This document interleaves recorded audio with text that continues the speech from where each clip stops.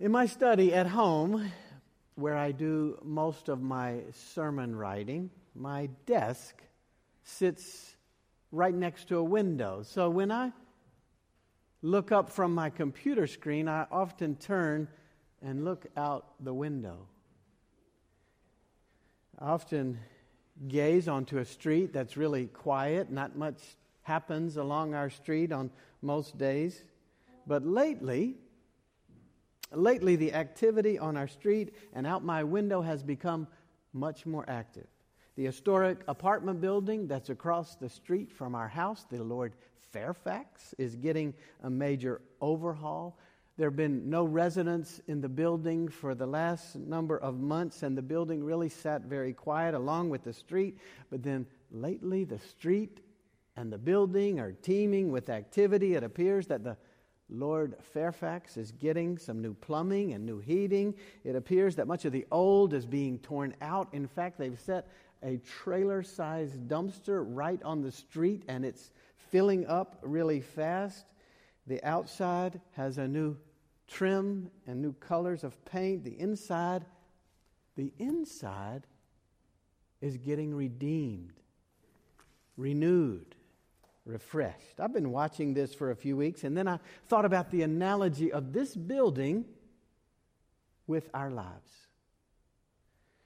Week after week, Sunday after Sunday, we come into this sacred space and we worship God and we rehearse the story of God with our story, and we open our hearts to God's Spirit and we listen to the Scriptures. And we affirm our faith, and we seek to become the loving, faithful people of God, serving in this city, building community, living with faith and focus as God's people. And while we know we journey with God, and while we seek to trust God, and while we seek to live with hope, I suspect that most of us probably don't feel significant redemption and renewal. We do not ever experience, at least often enough, the kind of renewal and refreshment and redemption that building is getting. Wouldn't it be great to have a big dumpster to deposit the junk of our lives that is worn out? Wouldn't it be nice to have a season when we can get rid of the stains that are on our hearts, the worn out places in our lives? Wouldn't it be great to have a makeover like that? And since we assume it's not really possible, well, I think it's easy to just muddle along. We just muddle along. We sing the hymns of our faith, but we tend to stay stuck in the heartaches of our lives.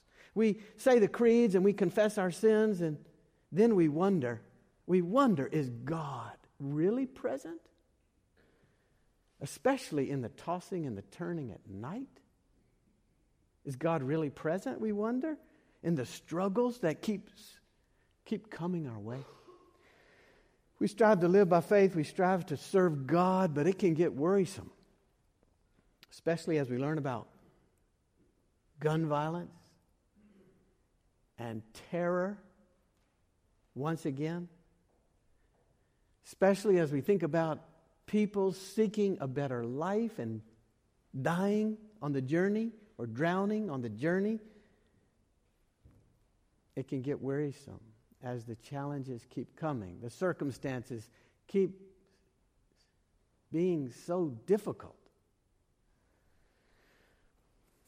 Yesterday, many of us gathered to give thanks to God for the life of Dr. James Luther Mays. Dr. Mays, along with his wife of more than 70 years, Mary Will, were part of this congregation. They sat right there in the back. Dr. Mays was my professor at the seminary. He taught Old Testament for 35 years at Union. And he shaped the lives of lots and lots of people who seek to be effective pastors. Jim Mays wrote many books. He wrote a major commentary on the book of Psalms. it seemed appropriate on this day, in this season of life, to preach on the Psalms in memory of Dr. Mays. You've heard this first psalm already. It came from Psalm 40. Psalm 40 is an amazing psalm of faithfulness, maybe so much faithfulness that we wonder if those words could actually ever be our words. Did you think that when you heard it? Psalm 40 says, I waited patiently for the Lord, and He inclined to me. He heard my cry. Psalm 40 says, God drew me up from the desolate pit. God pulled me out of the miry bog. God set my feet upon the rock, making my steps secure. Psalm 40 says, God put a new song in my mouth, a song of praise to my God. Happy are those who trust in God. Psalm 40 says, you have multiplied, O God, my God, your wondrous deeds and your thoughts toward us. Most of the psalm is one of this deep and abiding faith, this rich praise, this profound rejoicing in God's goodness. Most of Psalm 40 sounds like faith from a person who has been redeemed, renewed, refreshed from the inside out. Indeed, Psalm 40 has so much deep faith and praise that these words become foreign to us. Annie Lamott has written one of her recent books saying that there are really only two prayers that we pray, thank you and help me. We say thank you to God when we gather around the table with our loved ones. We say thank you to God when the day begins, perhaps. And we certainly say help, God. Help, God, when the news comes from Paris and we have another terror strike and it seems so crazy and it's so frightening. Help, God, when I just got the news from the doctor that my life is now not going to be the same as it was and I got to adjust once again. Help, God, because my situation seems to just stay the same. Help, God, because life is dark and depressing and I'm full of despair, barely getting out of the bed again. We know about help, God. And if it's not thank you and help, well, we might just about forget about God. Does God even come to mind? We live with little thought of God if it's not thank you or help. We wonder if God is really present in the world and in our lives. We wonder, where is God in the world today? Or we ask, why? Why would God allow this? Or we ponder, when? When is God going to show up? Is God really present and active in our lives and in the world? We want to know. And when we wonder like that, well, we're getting a long way from Psalm 40, where God is very much at the center of life, the center of everything. I delight to do your will, O God. Your law is within my heart. I have spoken your faithfulness and your generation. That's the echo in Psalm 40. Is there hope for redemption in our lives? Is there a way to find renewal and fresh perspective for us? Could these words of Psalm 40 ever become our words? I waited patiently for the Lord. He inclined his ear to me. He heard my cry. Could we possibly speak these words? He drew me up from the desolate pit, out of the miry bog. What's your desolate pit today? We could name many things. What's your miry bog? I bet I could tell you some of them. Nagging issue that seems to not change, horror in Paris, financial concern, cancerous growth, the mess of the world, the city, whatever. Here's the really important question. The important question. How do we get to that kind of faithfulness that Psalm 40 seems so full of? How can we speak and think like that? How do we find that sense of deep redemption, that renewal, that wholeness and hope? We long for it. Our second lesson today comes from Psalm 70. Psalm 70 is basically a repetition of the last portion of Psalm 40. Listen and see if you think you've heard these words today already. Be pleased, O God, to deliver me. O Lord, make haste to help me. Let those be put to shame and confusion who seek my life. Let those be turned back and brought to dishonor who desire to hurt me. Let those who say, aha, aha, turn back because of their shame. Let all who seek you rejoice and be glad in you. Let those who love your salvation say evermore, God is great. But I am poor and needy. Hasten to me, O God. You are my help and my deliverer. O Lord, do not delay. This is the word of the Lord. In one of the major commentaries on the Psalms, when you look for Psalm 70 in that big commentary, there's simply one little verse, and it says, see verse 40, see chapter 40, see Psalm 40, verses 13 to 17. That's all it says. In that commentary, there's no comment for Psalm 70 because it's so much like the last part of Psalm 40. Well, in his commentary on Psalm 70, Jim Mays says Psalm 70 is an individual prayer for help. It is composed almost entirely of petitions. It begins with vocatives and imperatives, calls and requests for God's help. And this Psalm 70, Mays confirms, with only slight variations in the text, is the same as the concluding words of Psalm 40. Both Psalm 40 and Psalm 70 include these words, I am poor and needy, O God. Hasten to me. You are my help and my deliverer. This is also what Jim Mays says. Faith and trust in God are not merely warm feelings or a passing impulse that emerges in a time of trouble. Faith and trust in God is a structure of acts and experiences that open one's consciousness to the Lord as the supreme reality of life.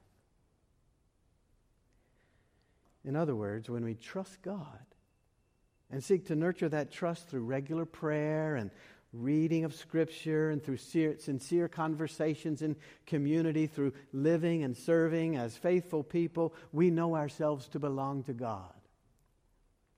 The activities of our lives and the way we live life give us a consciousness, an openness that God is the supreme reality of life. When we live by faith, deep and abiding faith, and keep working on that, then we know that God is the one who is with us, and God is the one who will deliver us. Because we belong to God, everything else that we experience, everything else that comes our way, everything else that happens in the world is seen and is dealt with in that perspective. God is supreme. We trust God. Real faith, sincere trust, keep our minds and our hearts on God no matter what happens. So abiding faith, genuine trust, bring confidence and hope in the face of death and whatever else might come our way. Friends, this is the way we seek to live as faithful people. This is how we're called to live as faithful people. This is what we seek to nurture as disciples and encourage in one another as we follow Jesus. Our eyes, our hearts, our sense of identity, our hope remain rooted in the presence and in the promises of love and grace of God. Faith changes everything. Changes everything. Contemporary writer and theologian Rob Bell speaks about this in his book. His book is entitled, What We Talk About When We Talk About God. Bell says, there is a peace we find in Christ. There is. There's a peace we find in Christ, but it is not a peace from tragedy, not a peace from illness, not a peace from bankruptcy or divorce or depression or heartache. It is a peace, and I'm quoting Bell, rooted in the trust that the life Jesus gives us is deeper and wider and stronger and more enduring than whatever our current circumstances are, because all we see is not all there is, and the last word about us and about our struggle has not been spoken. Bell reminds us that God is in the best, and God is also in the worst. God is in the presence, and God is in the absence. God is in the power and in the powerlessness. God is in the tears and the questions and the despair and the blood and the lament. God is sitting there in the ashes when we shake our fist in the sky and declare there is no God. The last word about us and about our struggles has not been spoken. To restate our friend and professor Jim May's, faith is a structure of acts and experiences that open one's consciousness to the Lord as the supreme reality of life. So important. So important. Here's another way to think about it. Some of you know the name Jordan Spieth. Jordan Spieth is a tremendous athlete. He's been the best golfer in the world in 2015. And he's 22 years old. He won 2 major championships, and he sort of won what's considered the Super Bowl of golf, the FedEx Championship this year. He did all that. He's even a good Presbyterian. If you've watched Jordan Spieth play, you've seen him putt. As you might guess, he's pretty good at putting. Sometimes when he putts the ball, though, he doesn't look at the ball. He doesn't look at the green. He doesn't look at where the ball is supposed to go, the path. He looks at the hole. He gets himself so lined up and so ready that he doesn't need to look at anything else except for the hole, which is where the ball is going. I think this is something like what the psalmist is trying to teach us. There are many things that we look at. There are many things that we feel like we have to look at. We feel drawn to look at. But we're to keep looking at God. Our eyes and hearts gravitate to all kinds of things around us. The things that overwhelm us, the things that perplex us, the things that beat us down. Yet we do best when we look at God, the supreme reality of life. The faithful affirmations of Psalm 40 that Steve read, God heard my cry, God set my feet on the rock, God put a new song in my mouth, God's deeds are too many to count. All of that, and the deep cries, the desperate appeals for God's help that are in Psalm 70 and also in Psalm 40, they go together. They go together. They're often side by side in our hearts, in fact. Faith and longing for God. Confidence and crying out for God. Fear and affirmation, they go together. Indeed, the way to deep faith, abiding trust, may be through the desperation. We keep our eyes on God. We recite God's presence and promises. We worship and serve, and we say, hasten to me, O God. You're my help and my deliverer. It's both, always, together. Our focus on God. A structure of acts and experiences when God is the supreme reality. Perhaps you remember the story of 16th Street Baptist Church in Birmingham, Alabama. 52 years ago, September 1963, a bomb went off in that church and 4 little girls were killed. One commentator writing in Time magazine, says that act was one of the great turning points of the 20th century American history. One of the great turning points. Martin Luther King Jr. came to preach at the funeral for those 4 lovely girls. And this is what King said in that funeral. God still has a way of wringing good out of evil, and history has proven over and over again that unmerited suffering is redemptive. The innocent blood, King continues, of these little girls may well serve as a redemptive force that will bring new light to this dark city. We're still working on that. We got a long way to go on that. We learned that too well this week. But King's words proved to be powerful and prophetic. King knew about God's love that will not ever let us go. King knew about the promise. We belong to God. God is the supreme reality. Nothing can separate us from God's love. King knew what the psalmist knew. We have a Redeemer who does not save us from suffering, but promises to save us through the suffering. Even the Welchman who built the window, the stained glass window at the 16th Street Baptist Church that came as a gift to that church, knew this too.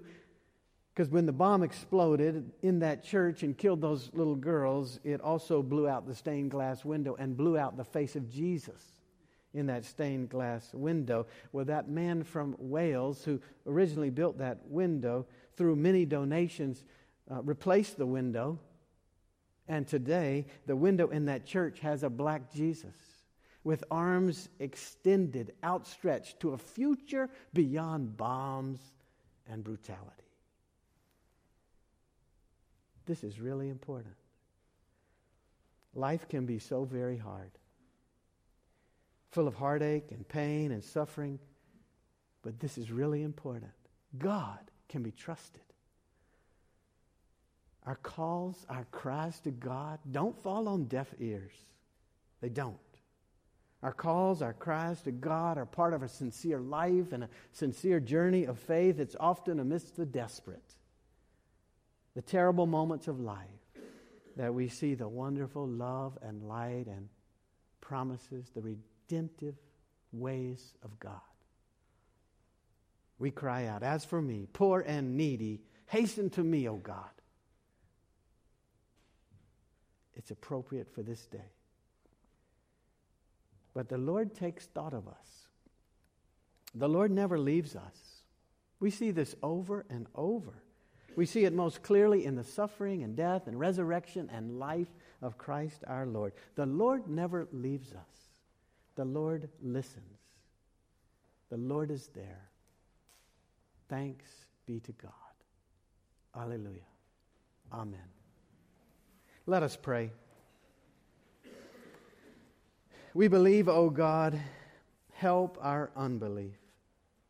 By your Spirit, mold us, shape us in the ways of faith and hope and love, following Jesus. Amen.